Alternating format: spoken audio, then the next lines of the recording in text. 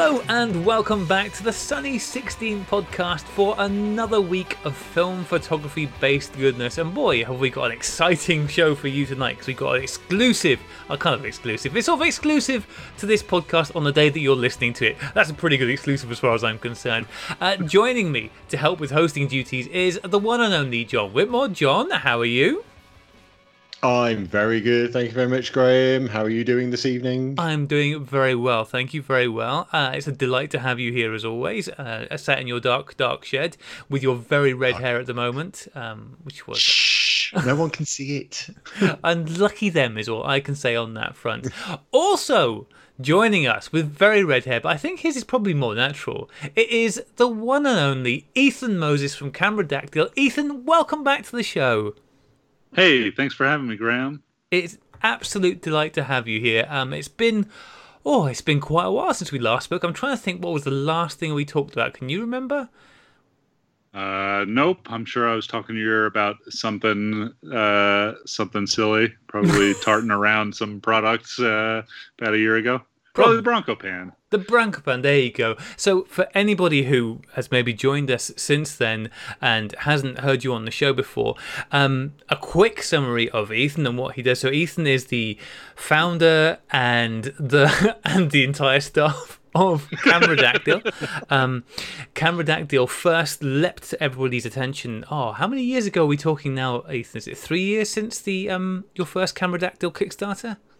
2 years. 2 years, only 2 years. So, very much grabbed everyone's attention with these quite adorable 3D printed large format cameras that came in an incredible variety of colours.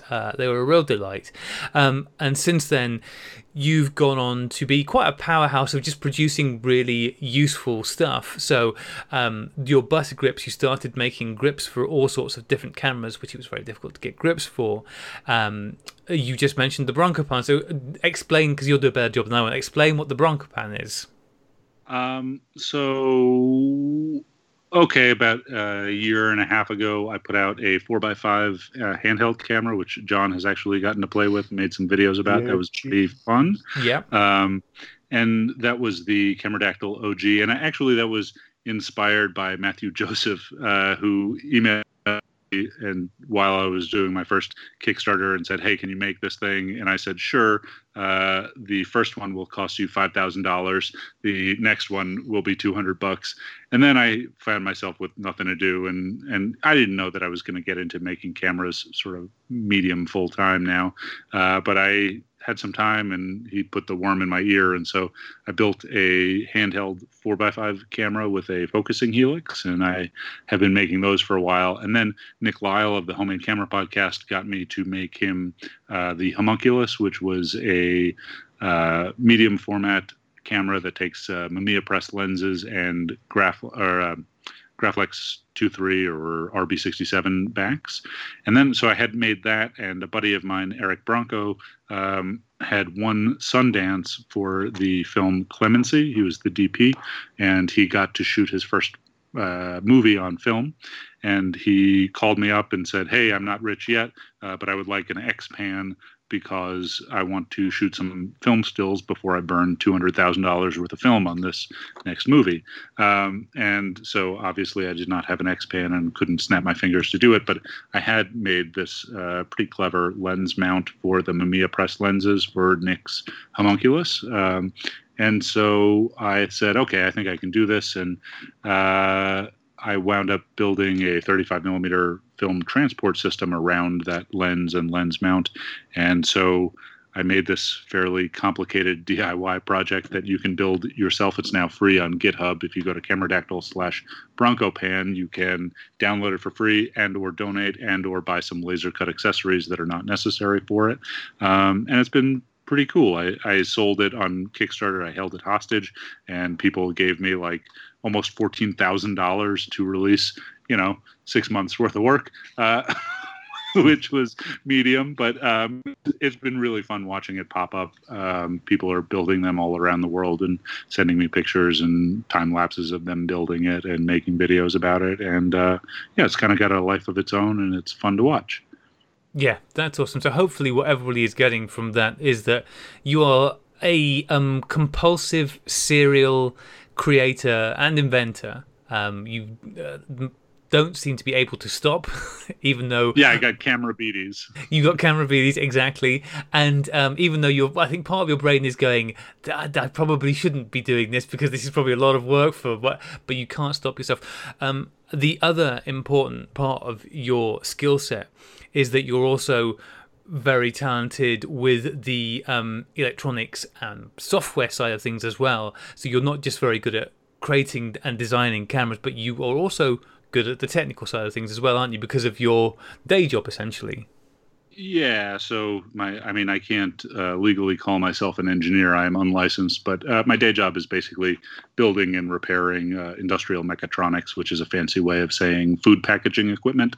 So I build beer canning or fermenting machinery and sensors and things like that. And so traditionally, I have not sold any electronics in a retail setting, but yeah, I'm getting more into it. I learned a lesson or two from Matt Beckberger, who came up with a light meter from Ravenni Labs, which is amazing. Yeah. It was a light meter that I had in my dream camera journal for over 2 years before he released it. Not that he stole it from me. No. Like, I think it was an obvious thing. Like, there's some Chinese manufacturers making the same, and I had just not. I had not had the chutzpah to do it. Right, it takes EMC testing. It's a lot of work to bring an electronics to market when it's not a custom built one-off that's a lot of money for, let's say, a salsa labeler. And so he taught me a real lesson. I think he made like 80 or 90 grand on Kickstarter releasing that, and that was a big part of why I started working on the Mongoose, which I assume we'll talk about later. But yeah, it was a hard lesson, but it was a good lesson. And I've been a real fan of Matt Beckberger and Ravenni Labs. We had him on the show a while ago, and yeah, yeah. Yeah, I know we haven't spoken to Matt ourselves, but we've certainly talked about the Ravenni light meter because it's just, well, it's such a neat little well executed design, isn't it? It's just a great solution, and that's what we're always looking for. This lovely little light meter that fits in the hot shoe. It's a neat, simple, and well put together solution. And I know you say that he didn't steal it from you, but I have actually heard that Matt will walk in people's dreams and pluck ideas straight out of their head. So you might need to start wearing that tinfoil hat just in case. No, I think it was an obvious one, right? And Matt is like a real engineer, and yeah, I mean, I think, you can't patent an idea. You can patent an execution, right? The work is not having a good idea. The work is actually making it and making it into a product. And he did the work and was not, he wasn't going to pussyfoot around it. And yeah, I mean, kudos to him. So it was really cool to watch. Yeah. So it sounds like seeing Matt go through that process, and he's not the only one within the community that's tackled something along those lines lately, because last year Intrepid brought out their enlarger, their thing to turn their camera into an enlarger. And again, with those, there's an amount of electronics, and they had to go through this certification. And it's so we're sort of starting to see a few of our analog community companies deal with these things. And that it sounds like that inspired you, that maybe going through the pain of doing that was going to be worthwhile for a product for you. Is that kind of how you felt about it? Yeah, absolutely. So to give you an example, and part of it is just building the market, right? So, I am friends with Steve Lloyd. Steve Lloyd, on the surface, is my competitor, right? He makes excellent cameras in a very similar style that I do, but also, there's not too many of us doing it. And if there was just one option out there, that does not make a market, right? And so you have to have a bunch of options out there so that people will shoot film, so that people will make film, so that I can continue selling film cameras. And so watching a lot of people enter the market has been really interesting and inspiring. And it's a good sign. It means that people are getting into it, right, and building a market big enough to support a product like the Ravenni Labs light meter or my new Mongoose. About maybe a year and a half ago, I released an analog light meter, the butter meter, and at the time it would have been easier to design, smaller, lighter, cheaper, quicker to produce, more accurate, and have more of a range had I made a digital light meter. But I made it analog just to get around a lot of FCC testing and to be able to release like a small product. And, eventually that became way too expensive to produce. It was a lot of tiny soldering by hand. But, watching companies like Intrepid put out the light back to turn their cameras or any camera really into an enlarger, or again, matte is just sort of, proof that they've put a McDonald's on the corner and I can build a Burger King. Is that better or worse? I'm never sure. I'm a vegetarian.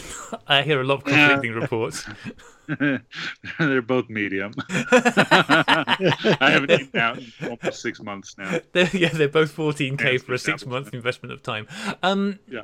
Okay, you said the word mongoose a couple of times now, and once you'd explained to me what the mongoose is and why it's called the mongoose, it made some sense. But I am prepared to guess that anybody who has not already seen the little teaser video that you've put out is going to have no clue what the mongoose is. So this seems like a very opportune moment to explain what the mongoose is.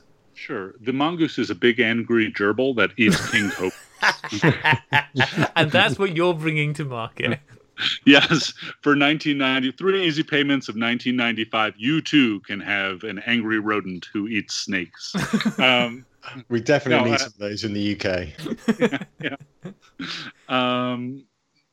Okay, so this was an idea I had in my dream journal, my camera dream journal for a long time, and kind of finally put it together. Maybe we'll get into that story. But basically, it's an automated negative carrier for 35 millimeter film that can detect the edges of frames, scroll and align those frames within a film gate, and then trigger an attached camera. So using a tripod and a light box or a flash or a copy stand for camera scanning, or they used to call it DSLR scanning or mirrorless scanning, with a mirrorless camera and a macro lens. And the Mongoose, you can scan film really, really quickly, much like a Paycon or Frontier or a Noritsu scanner, which is ungodly expensive, but now even faster. And even with like my $200 Sony mirrorless APS-C camera, you can get 20 megapixel scans that have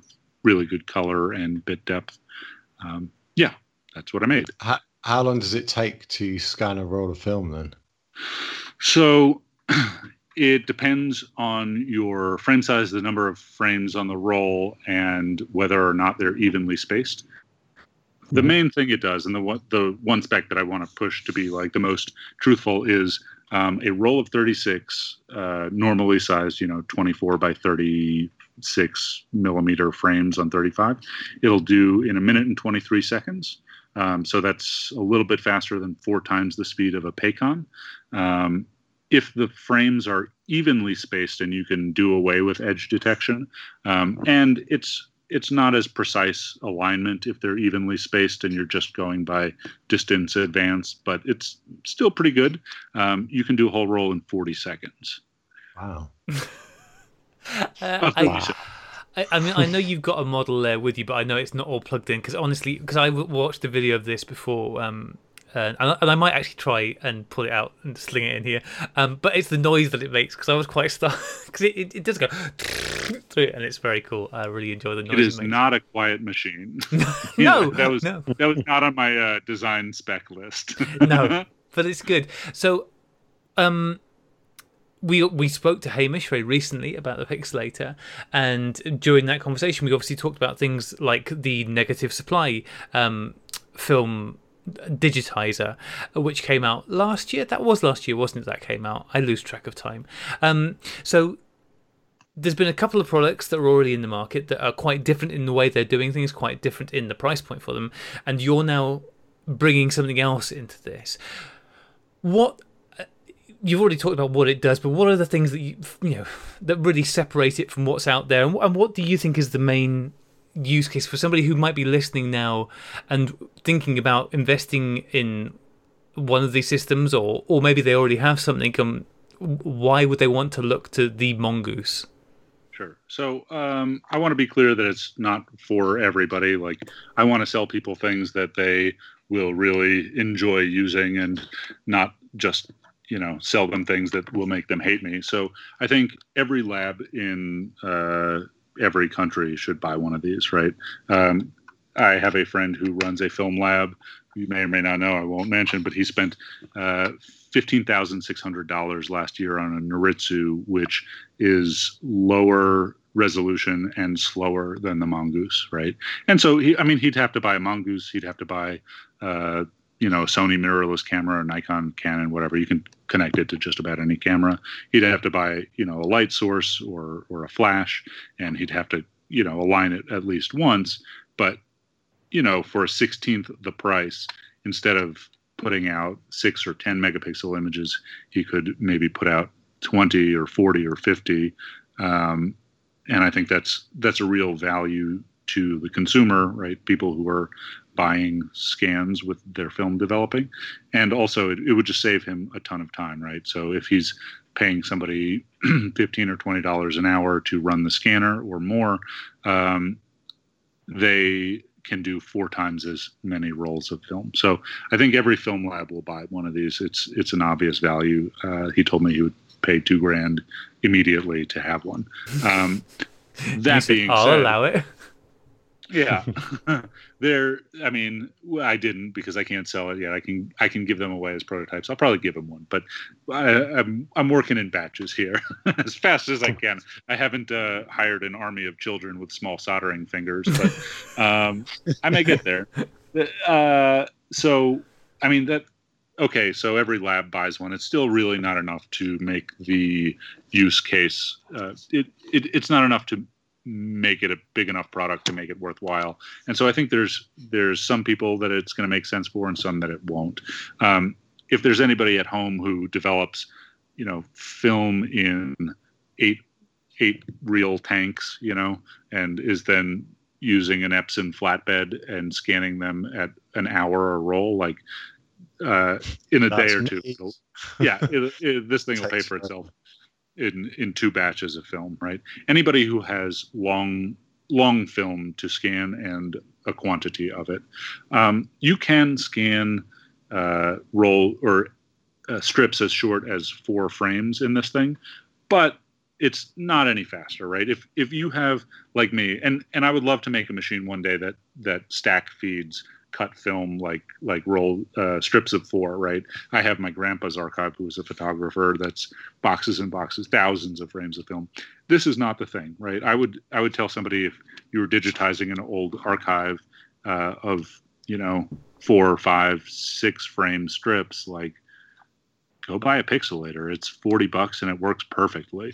No problem. And this thing is not going to save you that much time over it, right? However, if you shoot a lot of film and you produce, long rolls of 35 millimeter, be it color or black and white negatives or positives, this thing's going to save you a lot of time. And over like another high-speed scanner, it'll still save you some time and allow you to make, instead of like a Noritsu will often do, like a low res scan pretty quickly, and then you can go back and select which things to make high res scans of. I mean, you could connect this to a Fuji for $10,000 or whatever they cost, and make 100 megapixel scans. Not that you need to, but I mean, it's really for people who want to scan full rolls at a time. And I should also point out, it'll scan down to half frame and up to X-pan size, which is 65 millimeters. The film gate is 27 by 68, so you can do an X-pan with a black border all around it. That is the flexibility that's in there, because I was going to ask about half frame in particular, because scanning half frame is a curse. So I think, and it doesn't matter what device you've got, if it's doing it manually, your scanning half frame is just a curse. So the fact that your camera is going to be able to just using frame detect, just blitz through and do that, boom, boom, boom, boom, boom. Wow. So adding to anybody who has a lab and anybody who's shooting it a lot, anybody who is shooting half frame should probably save themselves and and have this? Because I mean, I know that my Epson, it's an old Epson, it's a V500, but that's not going to detect half frame. that will not do that for me. What was the motivation for you, like personally? I know we talked about the fact that you're seeing other people tackling the electronics certification side gave you the confidence, and I guess also the kind of kick up the butt you needed to make things happen. But what was it that actually? Why did you want to make this for yourself? Yeah, that's a really good question. I don't think I will get to answer that on any other podcasts except maybe my own for all three people that listen. So I don't know if you're following it. I think I posted a couple of things. About 6 months ago, we got quarantined here in New Mexico, and I became aware of a lot of open source projects building ventilators on the internet. Yeah. And what do ventilators have to do with industrial mechatronics and film scanners? So I felt really like, man, I should not be building cameras right now. Right? I still filled orders, but I wasn't. My heart was not in designing new cameras when, like almost 200,000 people have died in the U.S. alone at this point. Not that I'm like some big altruist, but I felt like, okay, this is one of those events in the world you'd like to do something nice, and so I joined some of these Slack channels and Reddit whatevers, and everybody wanted to build actually like Arduino solutions, which is what I do kind of all day when I'm not making cameras. But I thought like the issue was not that people haven't designed good ventilators. It was that people have designed ventilators that you couldn't get parts for, right? It wasn't like GE couldn't scale up production of ventilators. It's that they couldn't get the electronic precursor components that are necessary to build an electronic ventilator, right?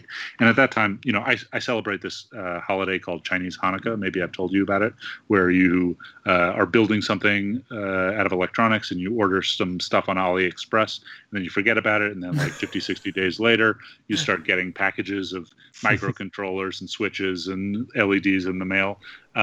Chinese Hanukkah at that point was operating on about 120 days.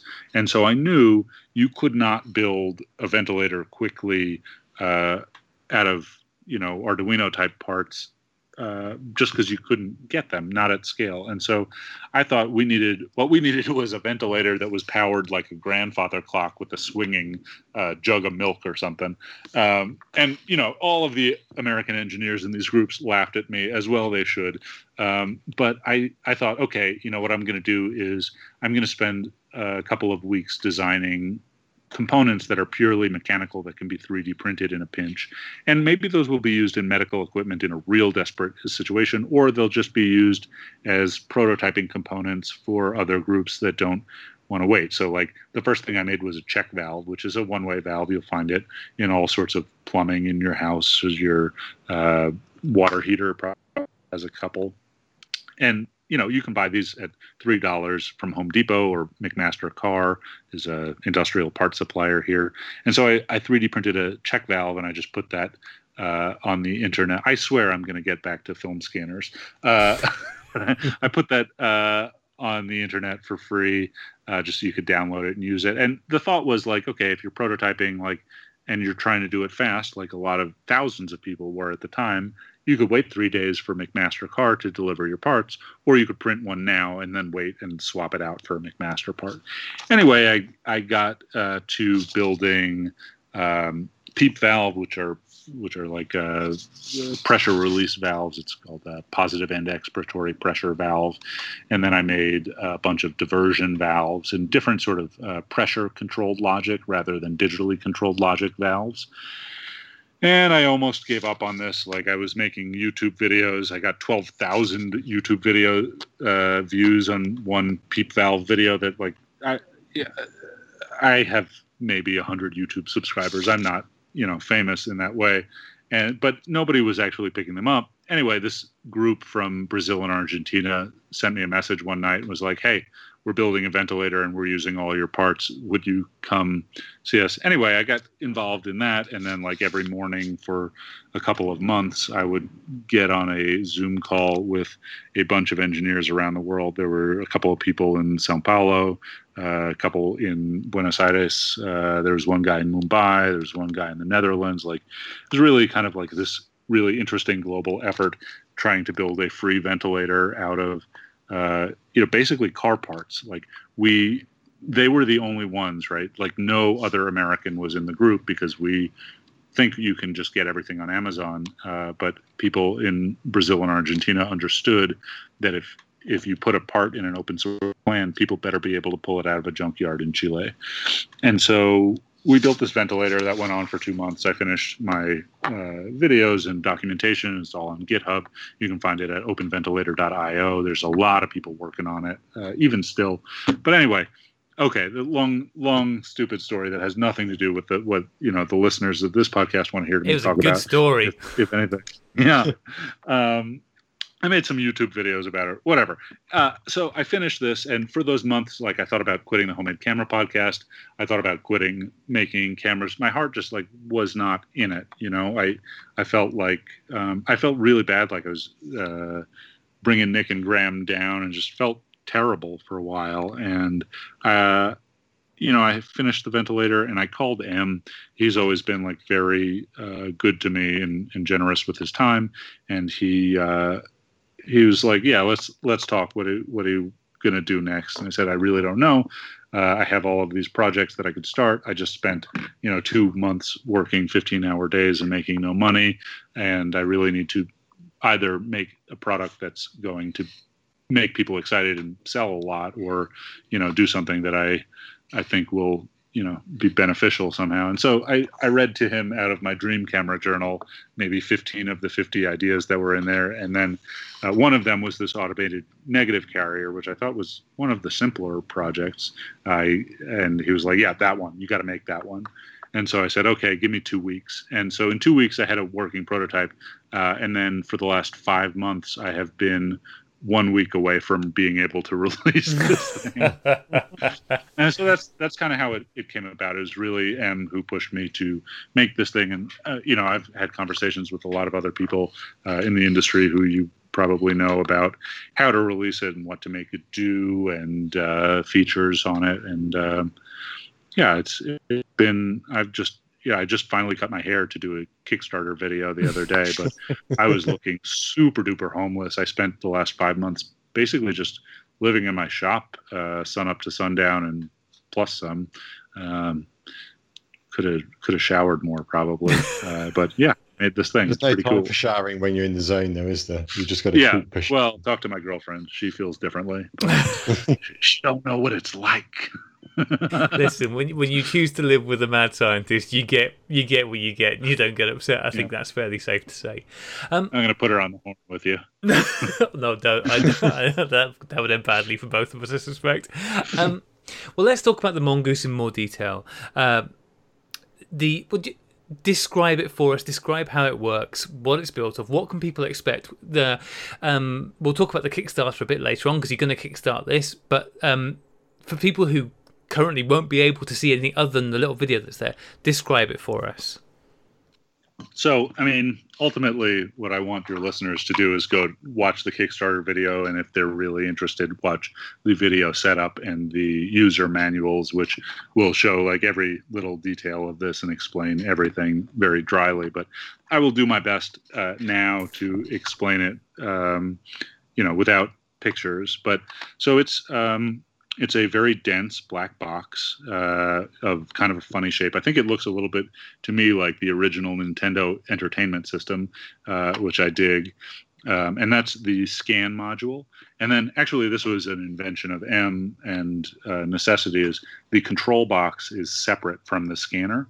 And I was originally going to build this all into one box, but what M said to me is like, one, it'll make the modules cheaper, and two, a lot of people already have scanning setups, be it a tripod and a vertical light box or light panel, or an overhead camera stand, like a copy stand. So he really wanted me to make the scanner module as minimal as possible. So it's very nice 3D printed. I have some machines that are just printing this print over and over. The module weighs maybe 1.5 pounds, so 750 grams for those of you English people who are on the metric system.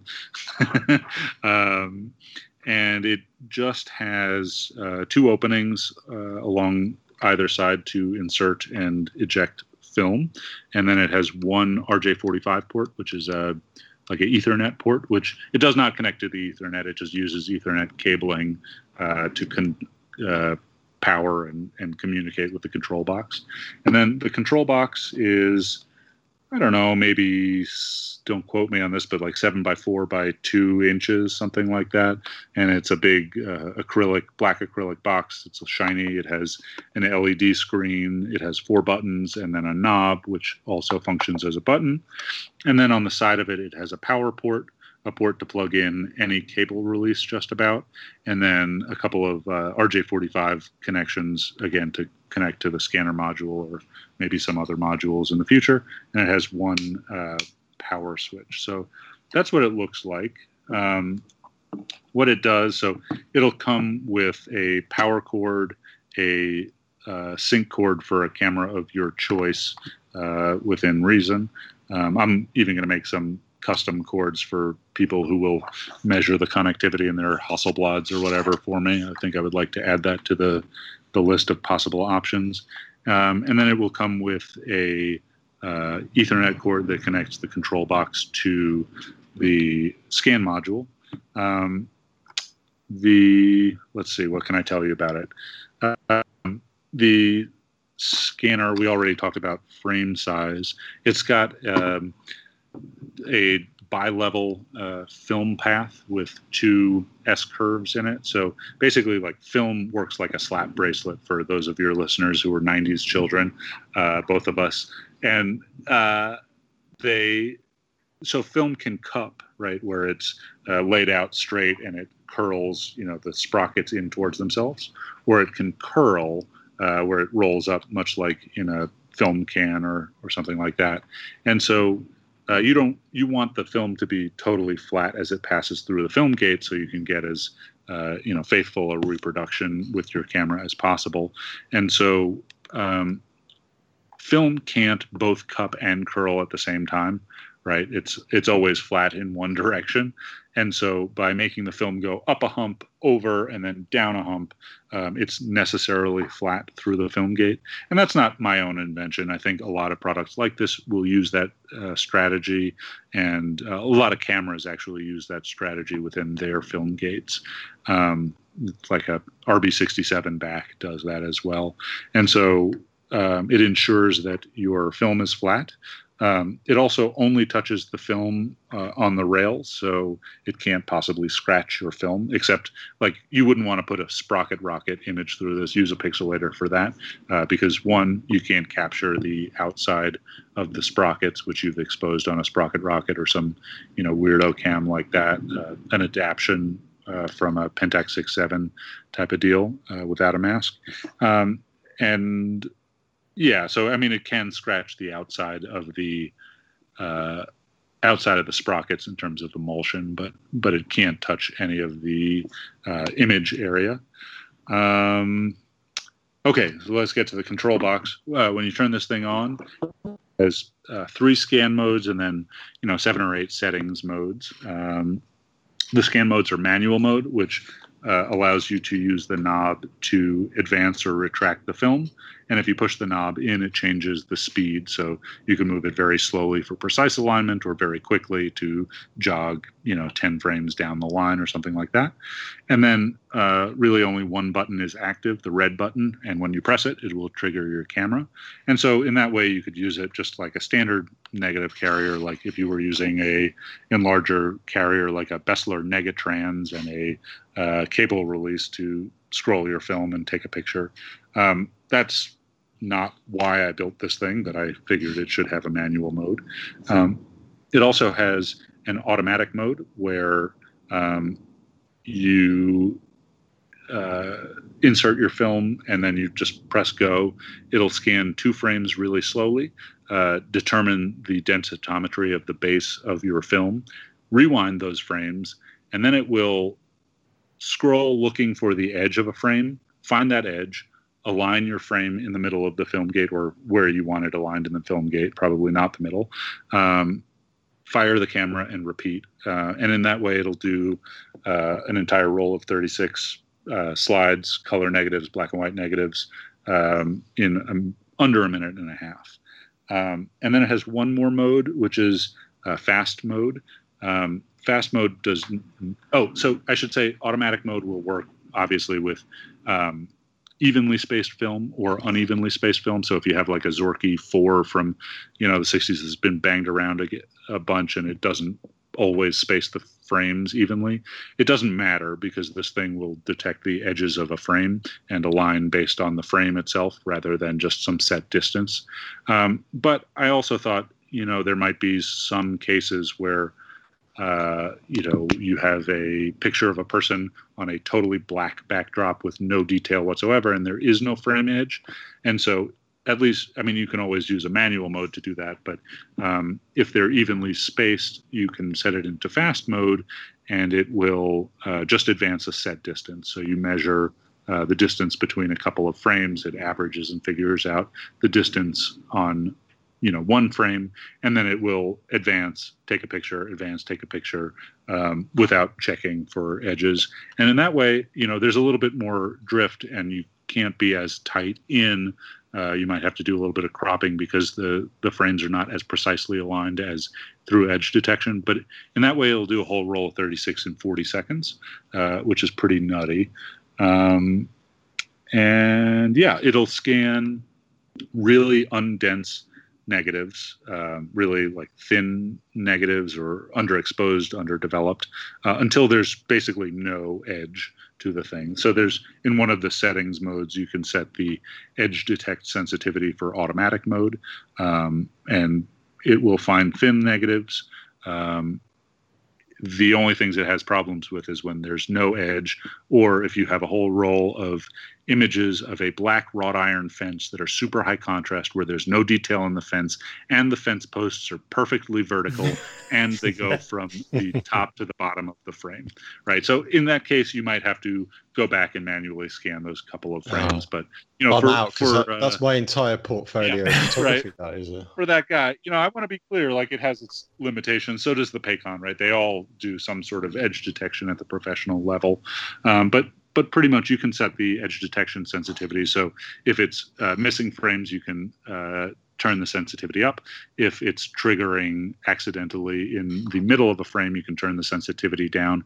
And basically, like it goes from 1 to 100 in the settings. There's some algorithm inside of the program that turns that into actual sensitivities in the sensors. But basically, I have set my scanner to 50% on that sensitivity setting and scanned like all but one roll out of 100 and 110 rolls have scanned perfectly like that. It's pretty robust. I'm actually surprised at how reliable it was, and I'm mostly surprised at the speed, which is like I want to take credit for how fast it is, but actually what I wanted to do was automate the process so I could go away, make a cup of tea, eat a sandwich, and come back. Which a lot of people were like, great, I can automate this and go do something else. But when you're scanning a roll of film at a minute and a half, like it just wound up working way faster. It's extremely noisy and kind of unpleasant to listen to, but that's something people will deal with. But it's just so fast you can't walk away. You just load the next roll of film. That being said, in 15 minutes or less, you can do 8, 9, 10 rolls of film and be done with it. What happens to the roll when does it pop out the other side and just curl on itself? Exactly. And so a lot of people have asked if it's going to come with a tray. And I did not include a tray for a couple of reasons. So one, a tray is pretty low value and pretty expensive to 3D print. You could injection mold it, pretty quickly, but I don't have an injection molder, nor do I want to spend 50 grand in tooling. The other reason is that some people will use this on a light box vertically, right, with a copy stand. Excuse me. And some people will use it horizontally with like a tripod and a light panel. And so depending upon the orientation, you might want a different type of tray. And so right now, I didn't do it in the Kickstarter video for cleanliness, and I was just using a dummy roll of film, but I just use a red plastic Dixie plate to keep the film off the table. Or if your light box is clean, it can lay on the light box if you're scanning in a vertical orientation. And then, I don't want to blow up anybody's spot on other products, but there are some other companies that I really dig that will be releasing things like light sources for scanning. And I would like to make like a mount adapter that would take this thing and mount it to some specific light boxes. And I'll probably sell those and give away the files so that people can 3D print, an adapter to then use a product that I'm selling and that somebody else is selling. And in that case, I might also make some 3D printable or laser cuttable film trays that sort of bolt to the whole unit. Yeah, that sounds really cool. As you said, we don't want to blow up anybody's spot. I can't remember. Did he mention it when he was on the show a few weeks ago? Yeah, we did. Yeah. A few. Yeah. All right. So yeah, good. That's right. I can't remember. It was like 3 weeks ago. I know we talked about. I can't remember if he's public about it yet. But yeah. So that's Hamish. Working on a. Okay. Okay, you blew up his spot. He blew up his own spot. That's fine. It's fine. So yeah, that'd be really cool. I mean, because as we talked about when Hamish was on the show, I don't currently have a even remotely good light source for digitizing negatives. John, you've got a light source, haven't you? But it's something fairly cheap and cheerful from Amazon. Is that right? Yeah, that's right. I just bought one of those like 15 quidder jobbies, which seems to be working okay with the pixelator. Yeah. Yeah, so I had a conversation about this with Hamish, and he was like, are you interested in making a light source? And I said, no, you can buy them so cheap, I can't compete. And there's a million of them out there. But Hamish is working on some cool stuff. And also, I love that he has the FilmGate open source project around the pixelator. And so I was thinking about making him some film gates and just tossing them on the internet for free, just as a goodwill thing. But even better would be to make a mount between, the Mongoose and the pixelator light source, because really, for scanning black and whites, it doesn't really matter. But once you start doing color negatives or slides, having a good continuous spectrum light source that's color balanced is really excellent. In fact, I scan, I didn't do this in the video because it's hard to see if you're just using an intermittent light, but I use a Speedotron 2400 watt second head on a giant power pack, and that thing is daylight balanced for color when I'm scanning. It's also a little bit slower because you got to wait for the thing to recycle, but yeah, I think it would be really fun to release a bunch of sort of mount adapters for Hamish's light source and maybe some trays with that people can print and maybe I'll sell in the future.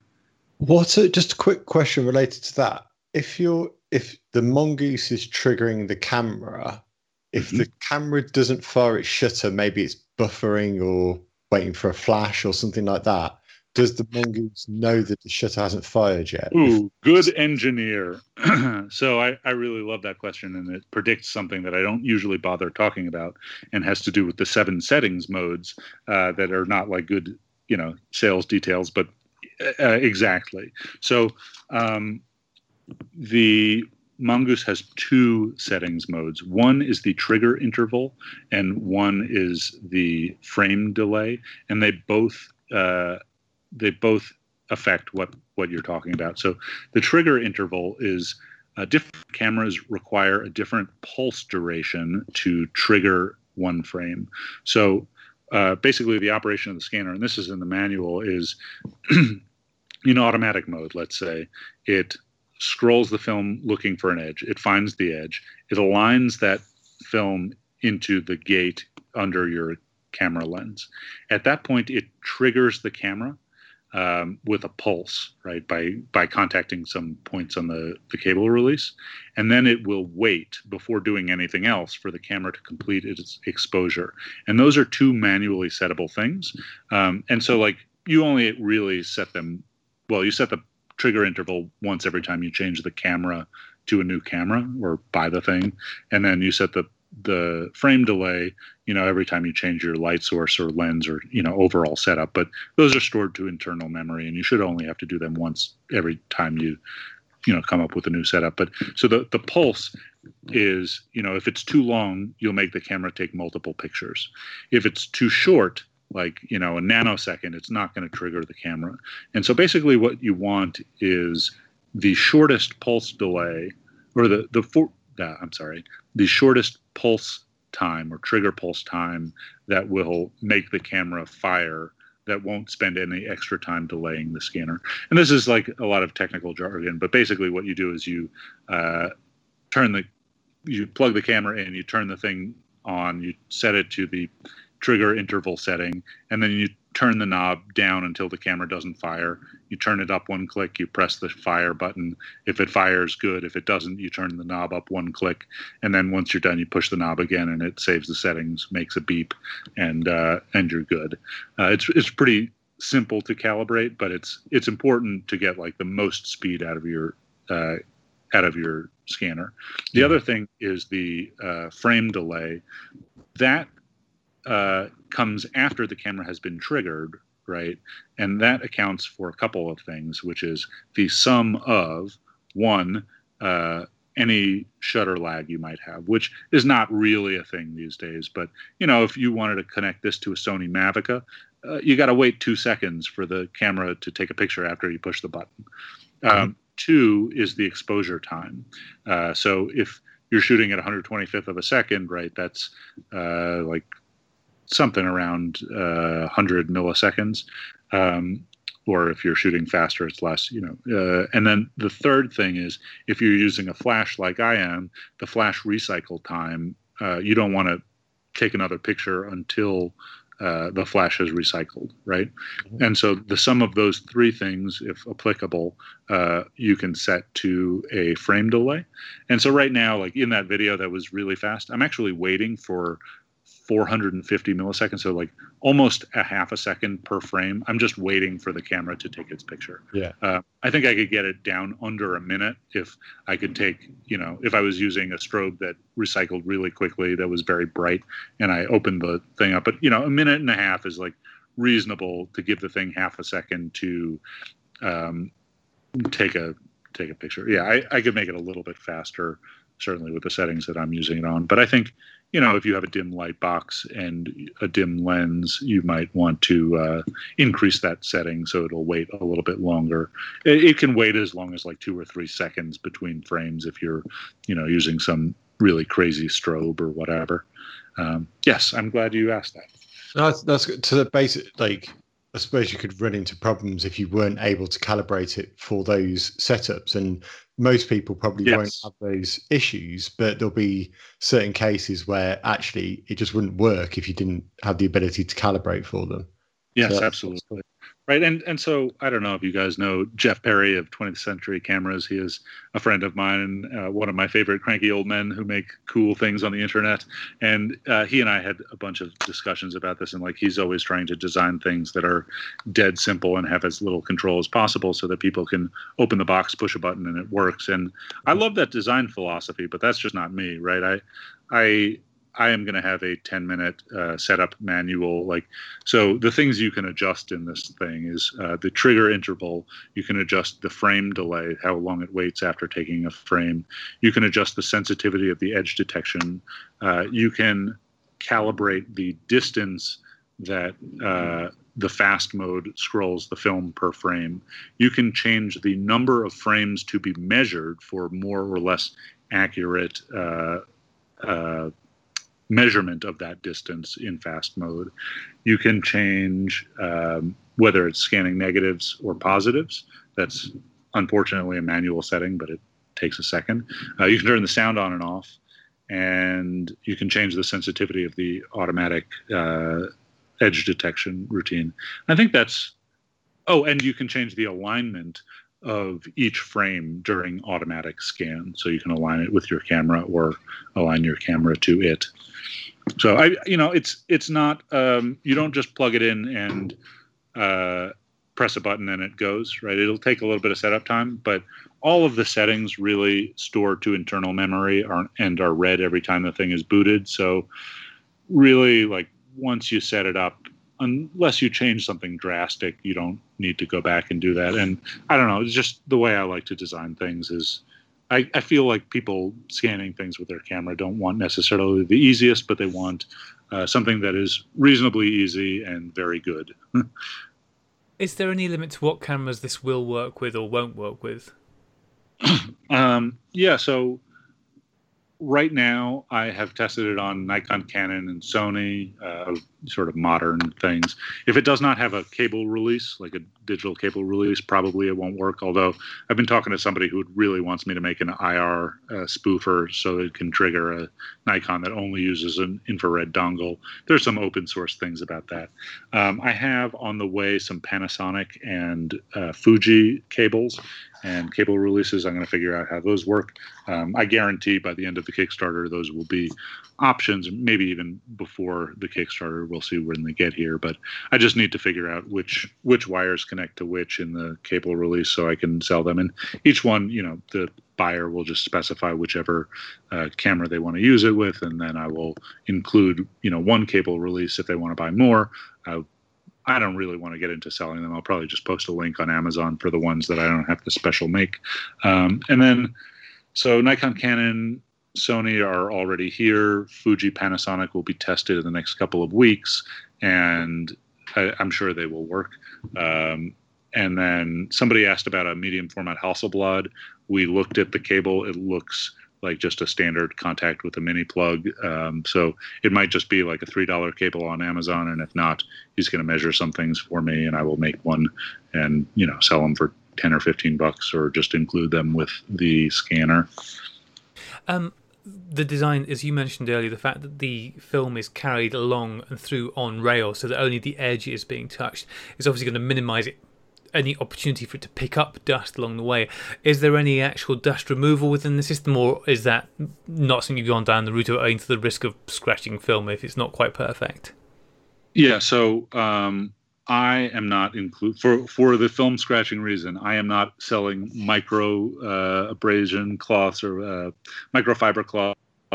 I'm not selling static brushes. I don't want to. I don't want my product to touch your film, right? I want it to be completely, logically impossible to scratch somebody's film. However, I think people do sell anti-static brushes and cloths that you could easily, mount either on a tray or in front of the scanner if you wanted it to be, dusted as it goes through. The other sort of benefit of this thing over, let's say, a Paycon or a Frontier or a Noritsu, some sort of industrial lab, or even a home scanner. Like, I don't know if you've ever used like a Nikon Cool Scan that'll do a full roll of film. It has digital ice to take out all of the dust that inherently gets trapped in that scanner. And so, this device is pretty simple, and I built it with, it's all screwed together, and you're not supposed to disassemble it, void the warranty. But there is one door that you can just slide out here. It doesn't bolt in or anything. And then you can see the cog wheels that advance the film and the spindle, and you can really just use some canned air or rocket duster and blow this thing out in a couple of seconds. And so you make sure that the scanner isn't dusty, your scans aren't dusty, the film isn't dusty. I made it like purposefully extremely easy to clean. Do you have to have a leader on the film for it to reach the Good question. John, are you an engineer? These are really like exactly the questions that I used to write software.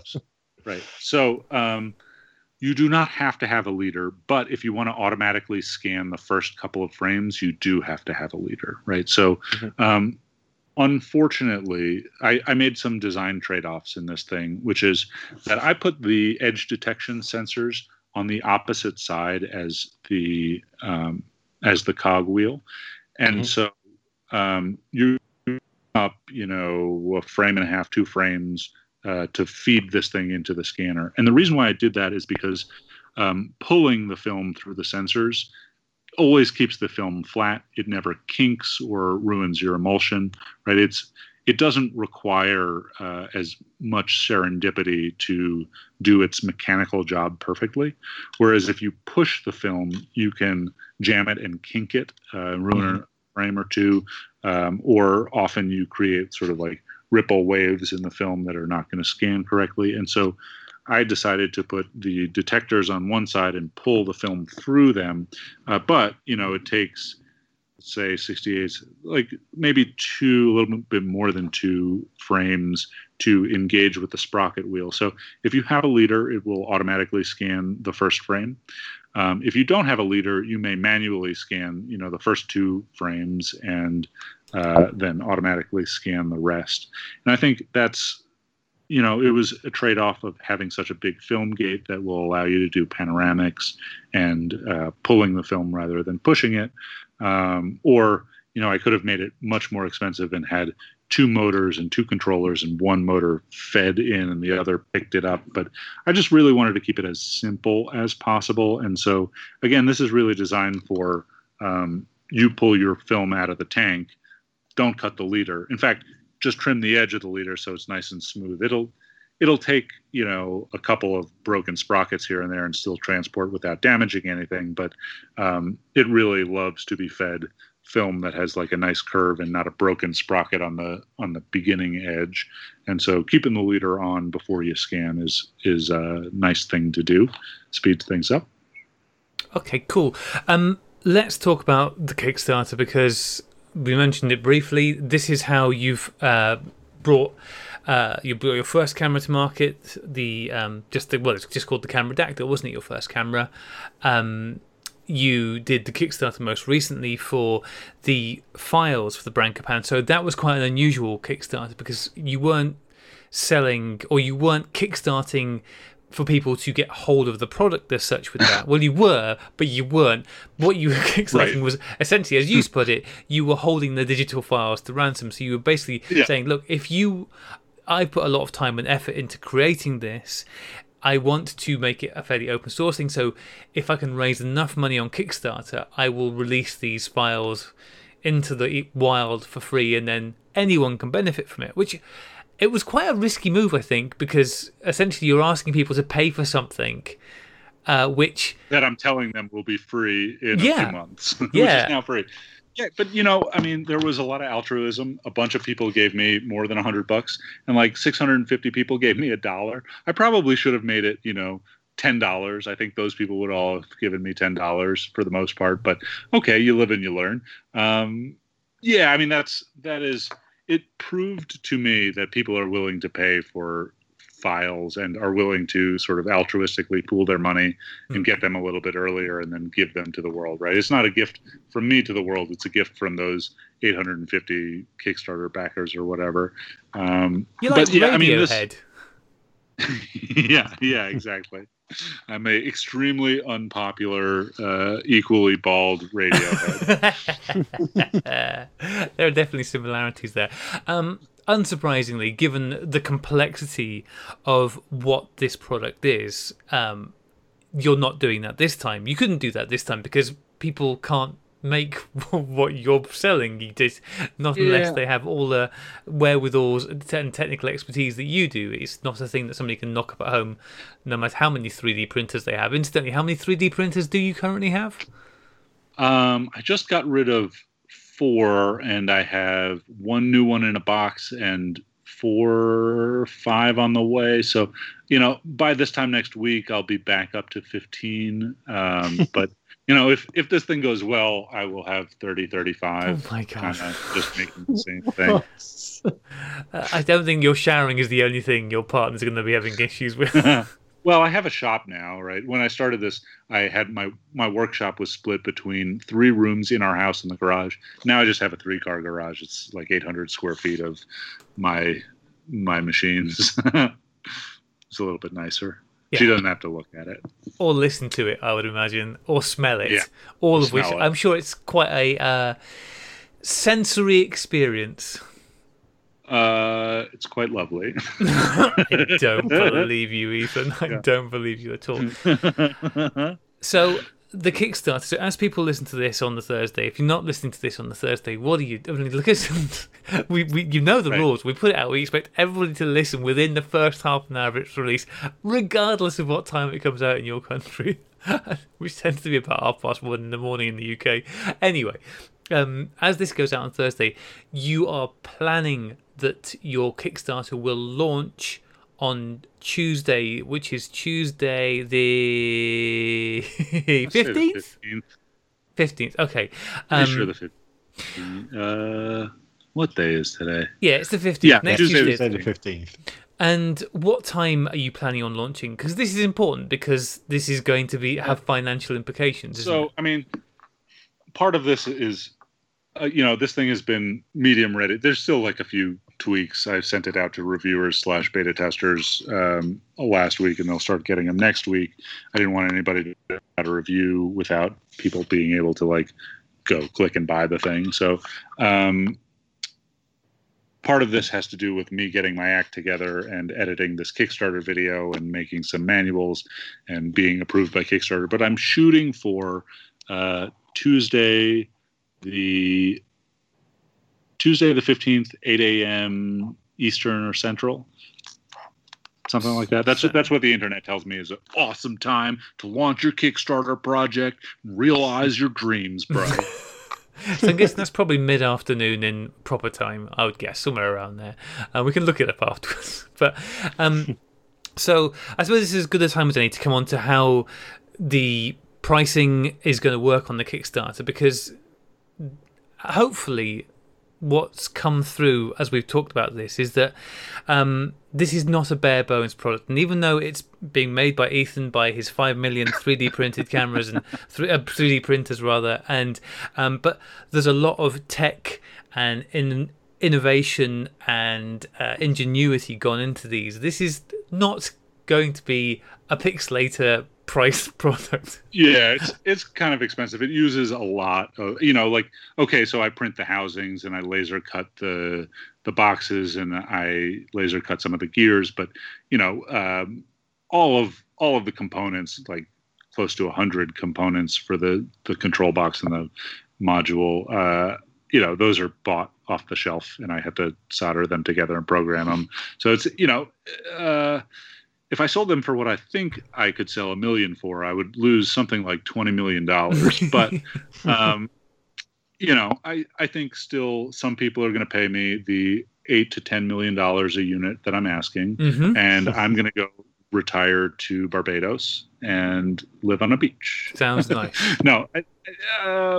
So they are expensive, and I think there's a limited use case. But for those people who have that use case, I think they'll pay for themselves really quick. I think, certainly any lab that's out there is going to pay for the Mongoose 6 times over on the first day they use them.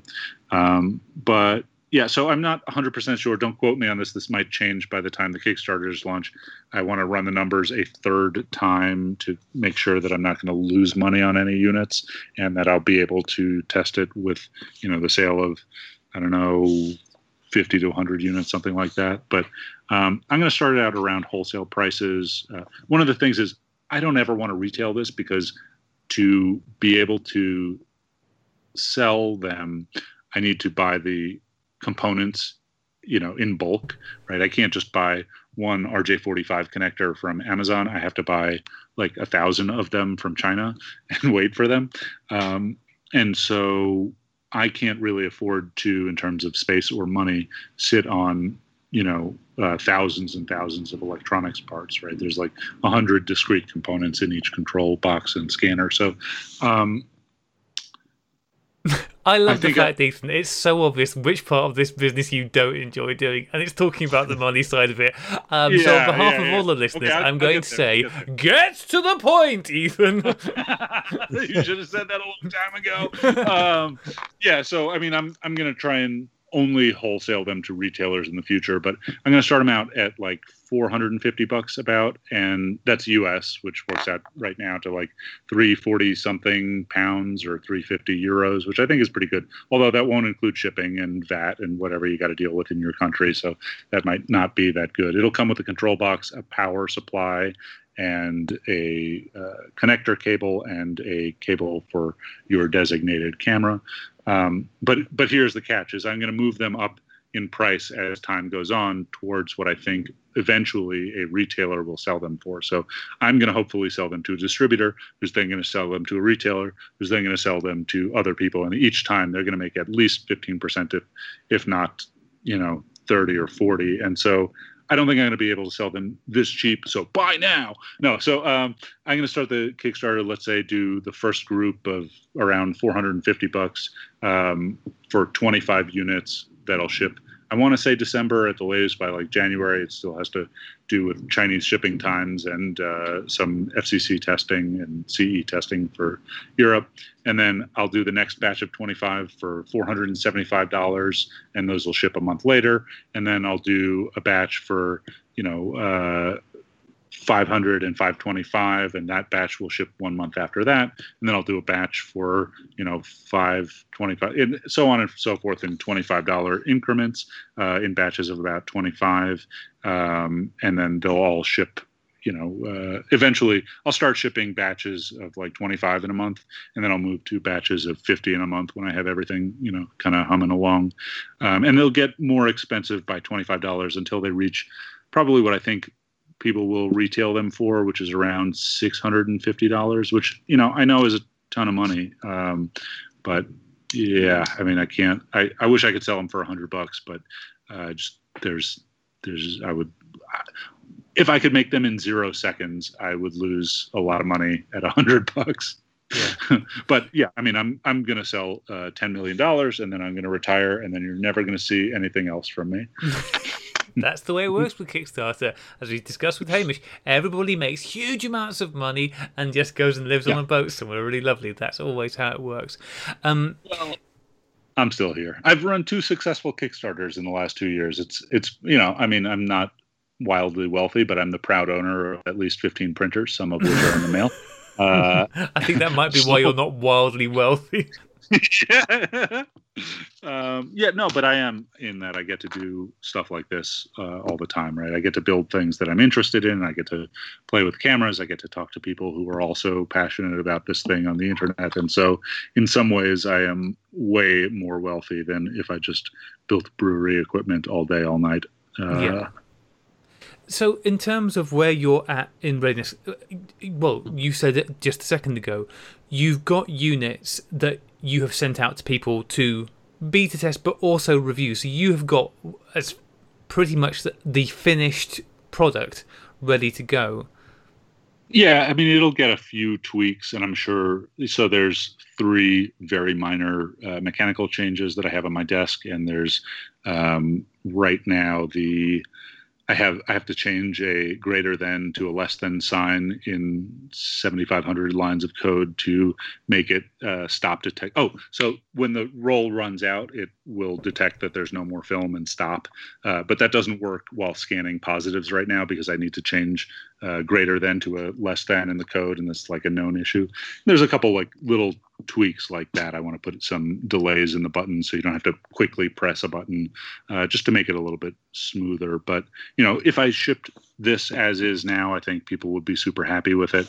I think I've got a month and a half before even testing them, at least for compliance. And so far only I have used it. I have 7 in the mail, and I'm going to ship an 8th when I'm done filming it on maybe Thursday.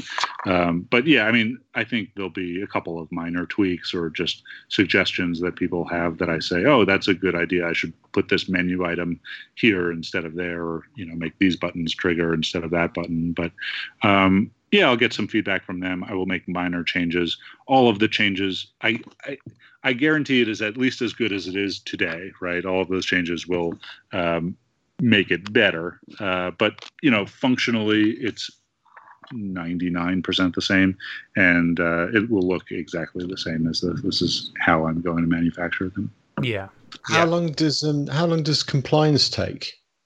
Good question. It depends how many problems I run into. So one of the things that will absolutely change is the power adapter. I I had a lot of dead power adapters that came from Amazon, and so I shipped all seven units with a different power adapter. And then some people may change them or use adapters because only 3 of them went to the US. And I don't know what people have in their own country, but one will ship with power adapters that you might need a plug adapter, but they'll all be like 240 volt compliant, so that no matter where you are in the world, you can just plug this thing in. You might need a $2 plug adapter for your country. But yeah, so one of the things, the big question is the most, now we're getting into like electronic engineering, which everybody's going to hate me for, but the most common reason for a piece of electronics to fail like this is because of the power adapter. It's just like a little, we call them a wall wart. You plug it in and it's got a cable out that brings 9 volts to the device. Those things are often electronically noisy, not noise you can hear, but noise you can sense with some equipment. Anyway, basically, I'm going to buy 15 of those in ascending order and start with the least expensive, so long as it's reliable.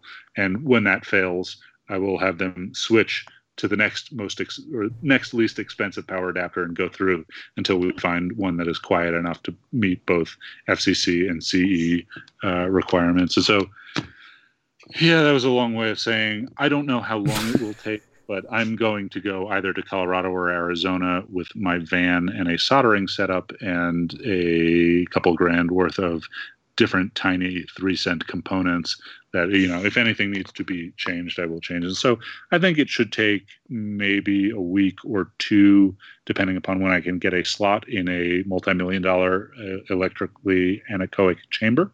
But, the test should only take a day. There's not that many functions on the machine. Yeah. I want to ask you the Hamish question, which I think is what I'm going to refer to this as now. Because despite the fact that you've said, and I think you're definitely right to a point, that this is not for everyone. It is not an inexpensive product. It's not ridiculously expensive. I mean, compared to how much you'd have to pay to get a Noritsu or, as you said, a Pac-On, which is going to automatically feed film through and detect it and take it. Compared to those things, it's really cheap. But it's not those things. Right. It's better than those things. It's better than those things, exactly. But only labs have those things, really. Right? Yeah. And I think it's going to be a no-brainer for labs. But really, who I'm competing against is my friend Hamish. Yeah, right? And he's nobody's friend. You have anyway. Listen, let me get to the point I was making before you wander off again. The point is that I love the Pixelator. I think it's great. But as I mentioned when Hamish was on, I really want to get one to digitize my 4x5. But if I've got a lot of 35mm, the idea of getting something that's going to do that automatically for me is actually quite appealing. And I have my flatbed scanner. That's okay for me with 35mm. But if you don't have a scanning setup and you are lazy or you like to wander off and do stuff when things are going on, I think there's more appeal there than you perhaps realise. So the Hamish question is, what happens if this is massively popular? What happens if you hugely exceed what you expect to do? Because Hamish had his thing pretty much all sorted and ready to go, and then it was very popular, and because it was very popular, suddenly things could be done a bit better. Because I don't think it's unfair to say that in terms of appearance and relative beauty, the Mongoose isn't going to win in the looks fight with the negative supply. Because the negative supply, it's beautifully made, it looks lovely, and the Mongoose is a very functional. It'll do the same job and it'll do it brilliantly. But and I want to point out, extremely durable. Durable. It probably weighs as much as the negative supply. It's a very beefy piece of plastic. But yes, it's not beautifully machined aluminum. Yeah. So what if the Kickstarter is outrageously successful and if you get way more money, would that change anything that you're doing, or have you taken a good long look at the pixelator and gone, no? Nah. Yeah, I mean, so I manufacture things that are not cameras industrially, right? And so I have some experience having, tens of thousands of dollars worth of stainless steel molds cut for injection molding for, not my personal projects, but for work, right? I know better than to embark on an injection molding project. I also understand what it takes to scale up 3D printing and how fast I can scale it up and how many people I would need to run them. And I'm, okay, I don't think I'm going to sell more than, I think if I sold 200 units, I would be doing pretty good, right? If I sell less than 100 units, it probably was not worth my time, but I'll probably continue. If I don't make 30 grand, it won't even pay for FCC testing, and this project's going in the garbage. But I think it'll pretty easily make 30 grand. It's at least at that price, just selling to labs. But I think it's really, really unlikely that more than 200 people are going to buy this thing because it's so expensive. And, I wish I could make something that everybody you need to has. Stop calling it so expensive. Whoever's handling your PR is standing behind you, shaking their heads in disgust. No, but I want to be honest about it, right? I think that's like fine. But stop calling it so expensive. Oh my goodness. It's okay. Thank you, Graham. Beep. No, so okay. If I sell more than 200, I am probably going to have to hire one or two college kids to do all of the pick and place of the electrical components while I solder. Right. The other thing that I'm going to do is I know I'm not going to change the production method. I might change the scale. The other thing is I'm going to sell them in timed batches. Right. So, while I'm shooting for, and this might get pushed back a month or so, but it's not going to get pushed back a year. And hopefully I will be even faster, but I'm not going to promise people that I'm going to be faster than I promised them I'm going to be. That would be ridiculous. But, the first batch I'm hoping to ship around December. The second batch will ship in January. The third batch will ship in February. The longer you wait buying this Kickstarter, the more expensive it's going to get, but more importantly, the slower I'm going to ship. And so I'm not going to promise units faster than I know I can scale up to fill those orders. And while it would be great to sell 1 million of these things and go spend a month and a half in China at an injection molder machine shop and watch them cut the tooling, I'm not going to, no, they're just going to be made just like this. The 3 engineering changes of minor tweaks to the fit and tolerance will happen on my desk, which are basically about the size of screw holes. I had to send some of the beta tests with glue in the screw holes because I got a printer printing so well that the screw holes were so big that the screw teeth didn't grab them. Anyway, little things like that. But yeah, they'll all be produced on pretty good 3D printers these days. Nothing will be injection molded. I'm not going to go have them machined. I'm not going to start okay, if I sell 1 million units, then yeah, sure. But I mean, are there even 1 million people that shoot film? It's not going to happen. I'm just going to make bar downloads. There must be at least 1 million. Yeah.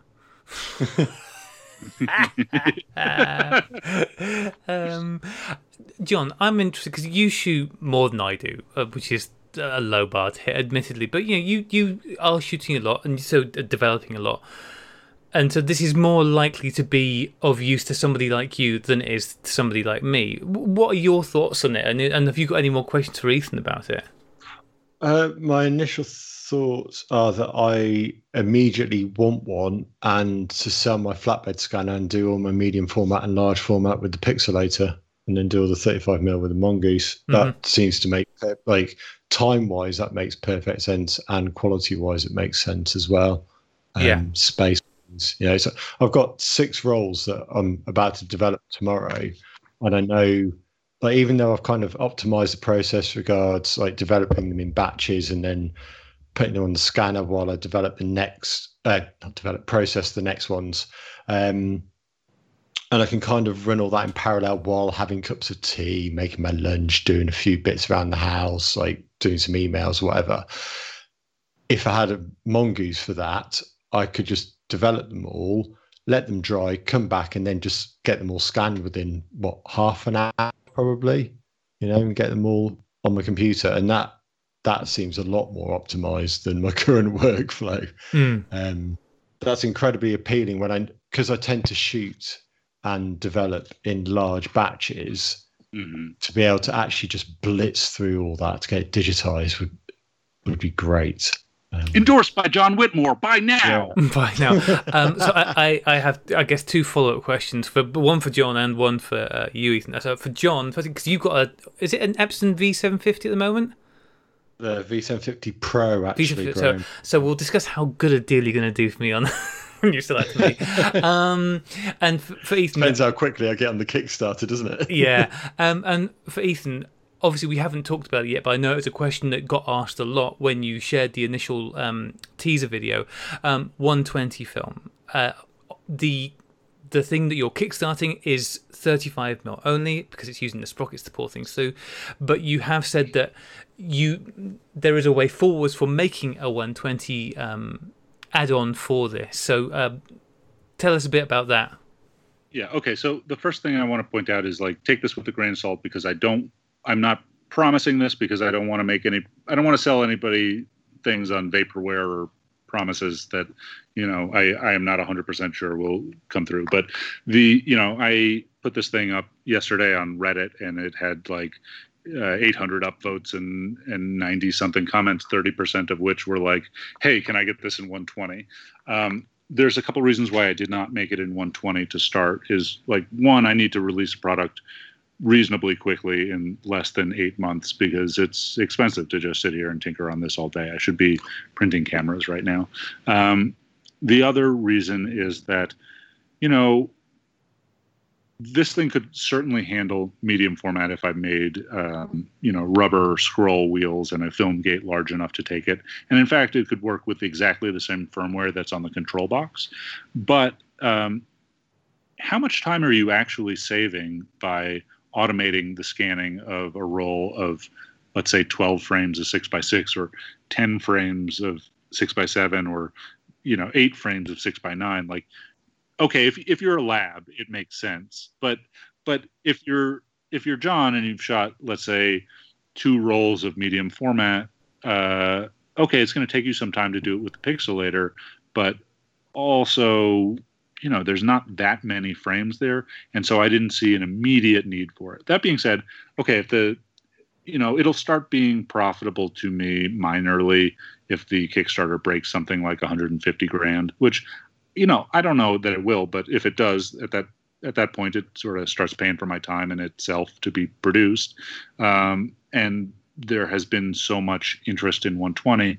I think, in a month I could knock out a 120 module, which I'm hoping will be kind of an easy sell because it'll be somewhere around half the price of the Mongoose with the control box and the scanner module to just sell a scanner module.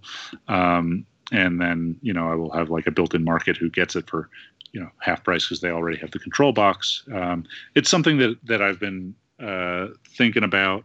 I kind of dismissed because I thought, you're not going to save that much time over using a pixelator. It's 10 times as expensive, at least, if not 15. And, what is scanning 9 frames? Also, most of my film, I only get 1 good frame per roll. So, doesn't save me any time. Yeah, I mean, speaking as somebody who's using old gen scanning technology, I've got a V500, and I actually find scanning 120 more frustrating than scanning 35mm because it will only do a couple of frames at a time, and it's not good at getting the frame positioning right. So it's often getting half of one thing, and the most recent roll I scanned was a very really springy roll of burger, and boy was that a pain in the neck just trying to hold it down to close the flimsy gate on it. So I think that there are definitely, I mean, I don't have a pixelator yet, but I've said personally I really just want to use that pixelator for doing 4x5. Although once John's given me, I think we've moved to given me now his scanner. That'll solve all those problems. How generous do you think I am? Incredibly, John. Incredibly. That's what I've always said about you. Generous John. That's why we call you that in circles. Yeah, so I mean, I also have a Epson flatbed, and if anything is curly, those negative carriers are terrible. And I've thought multiple times to myself about building a pixelator type of 3D printed thing just to hold the damn negatives flat on my Epson. And I think there's some benefit to having like a bi-level dual S-curved film plane for medium format. And like, I think it's an obvious buy for a lab, right?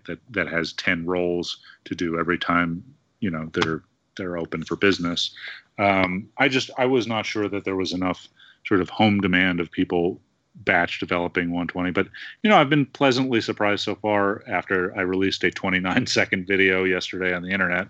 And so, yeah, I mean, it'll be the first thing I do is make a 120 version if this you know, winds up making any money. Yeah, well, we were crossing our fingers for it. It seems unlikely, but I have to ask you, just because you are incapable of ever sitting still, is there anything else that you're mucking around with at the moment that we should know about? Oh yeah, what's my time limit, Graham? Good point. You got 5 minutes. Go. Okay, so this is a market that doesn't necessarily appeal to me or many of your listeners in our community, but it has some overlap. Is that telecines are like $300,000 sometimes, and I don't know that I'm going to build like a one-to-one time telecine, but I think I think for about $2,000 I could build a machine that does a pretty darn good job of digitizing 35 millimeter, 16 millimeter, and Super 8 videos at about 1 frame per second with sprocket detection. And so I don't really know much about that world. Like, it's just expensive and hassle-some to make film video. I use a Sony to make video and, yell at people on YouTube. But I think there has been some interest in that, and maybe if those, if I could sell 100 units at $200,000, it would pay for the development time and the parts to build, extra motors and tension sensors and camera mounts and kind of just a big 2x2x2 foot box that digitizes 35 millimeter or down to Super 8 film. So that was something that I was kind of interested in. The other thing is I have been selling these Polaroid scan trays that hold your Polaroids off of the scan bed so you don't get Newton rings, and they hold them in perfect alignment so you can batch scan 4 at a time without having to change where your scan boxes are in Epson Scan or whatever you're using. And I've been selling a ton of those through Brooklyn Film Camera. And I actually just shipped a second box, which the first one was unfortunately uninsured and got lost to Paul at Analog Wonderland. And they're going to start carrying them. And I'm working on some deals with people in other. I'll only sell those through like one supplier per currency. They can have exclusive distribution if they want, so long as they keep. Can you make an Instax wide version of that as well, please? Yeah, so Instax wide, peel apart like FP 100C, Instax square, Instax mini will all fit. And then there is a second one, so that's 4 per sheet, and you just align them at the corner like you would on a flatbed. And then I have an Instax mini one, which nobody is selling yet, but I'm sure it'll come, where you can do 8 Instax minis on one sheet. And that, it makes the scan quality much better because you don't get Newton rings, and it also makes it much faster because of, alignment issues. But, I've been selling a ton of those, and it's time for me to get a laser cutter. I had to take some back from Brooklyn Film Camera the last time because some jamoke sat on the laser and knocked it out of alignment. I'll replace them for free. It's not a big deal, but it's going to be nice to have my own laser. And I have promised myself that I would only buy this laser the size of my car after I get this Kickstarter launched, because I don't want 2 half-finished products. That's, the car size laser is going to be annoying anyway. Buying one of those maybe next week, which will take a month to come. And so I'm thinking about building some cameras up to 20 by 24 and some self-developing backs and maybe some box camera kits and other, laser typey stuff. So yeah, just a couple of bits and pieces as always. John, clearly Ethan will make anything. What do you want him to make for you? Anything you want to throw on the pile for Ethan? Oh, I don't know. Something to do. I've just got myself that massive 20 by 24 copy camera. Cool. So yes, yes. the accessories that I can use with that. a butter grip for his 20 by 20. Can you move that copy camera around? No, it's I have to take it all apart to be able to move it. It took us three people to get it in the back of my car. Wait, John, did it come with a lens? Yeah, it's got I don't know what sort. It's a rank Xerox, like it's an 80-inch lens, and it just covers 20 by 24 as far as I can tell. Cool. Well, maybe I'll have some cameras and backs to sell you. But like, to be clear, the best I've ever done is like 2 major products a year. Like I can run my mouth all day. This is why we started having guests on the Homemade Camera podcast. Is like, I got to complete something once in a while, you know. We got to talk to some other people who made some good stuff. So we'll see how long it takes. I mean, any of these things would take 6 months to develop ish to the point where I can manufacture them. But I'm excited about laser time, buying some goggles for sure. It sounds fun. Well, anybody who has been inspired by everything that Ethan has been going on about this evening should very much go and check out cameradactyl.com to see all the fun stuff that you've already got for sale on there. It's a lovely website. What I love about all of your stuff is just the fun. The fun cut. I mean, you can get them in black if you want to, but why would you when you can get so many beautiful things in so many fun, funky colours? It's a lovely website. You do awesome stuff there. But more importantly, do go and check out the Kickstarter when it launches on Tuesday. So I'm guessing the best thing to do is to be following you on Instagram and Twitter, right, Ethan? Because that's where you'll be putting out links as soon as they appear. Instagram, yeah. And I'll change the Cameradactyl homepage to have a link to it when it goes live. Yeah, and your Instagram handle is just at Cameradactyl. At Cameradactyl. Yeah, yep. And we'll have the links to that in the show notes. Yeah, so please, if you're, well, even if you're not thinking maybe it's for me or you, well, if you want to buy it for me, that's fine, crack on. But do go and check it out, because what Ethan has made is a really awesome thing. And if you think it might be for you, clearly get on it early, because the sooner you get on there, the cheaper it's going to be for you. By now, endorsed by John Whitmore. Don't let that put you 5 off. stars. 5 stars, yes, exactly. Well, 4 stars was a day late because of the postage, therefore knock a star off. That's the way these things work, right? Ethan, thank you so much for joining us. It is always a delight catching up with you and hearing what you're up to. And I really hope that this is just the start of you bringing all your multiple skills together and doing more stuff with electronics, because it's exciting seeing this stuff start to happen. And as people like you and Steve Lloyd, who we mentioned earlier, and who's working with Dave Walker on some very fun stuff, and it's going to open up a lot of avenues in analog photography that have been closed or very prohibitively expensive. Yeah, I'm really excited to see where all of this goes. It's really fun. So thank you very much for joining us. Thank you very much, Graham. Thanks for having me on. Well, I think we should probably get out of here because, we've bent people's ears for long enough. John, is there anything that you've got going on this week you need to let people know about? No, I don't think so. I think myself and Ethan are going to try and do some sort of YouTube broadcast, aren't we, next week as well? So stay tuned for that. So Any idea when that's going to be? Is that going to be on Tuesday?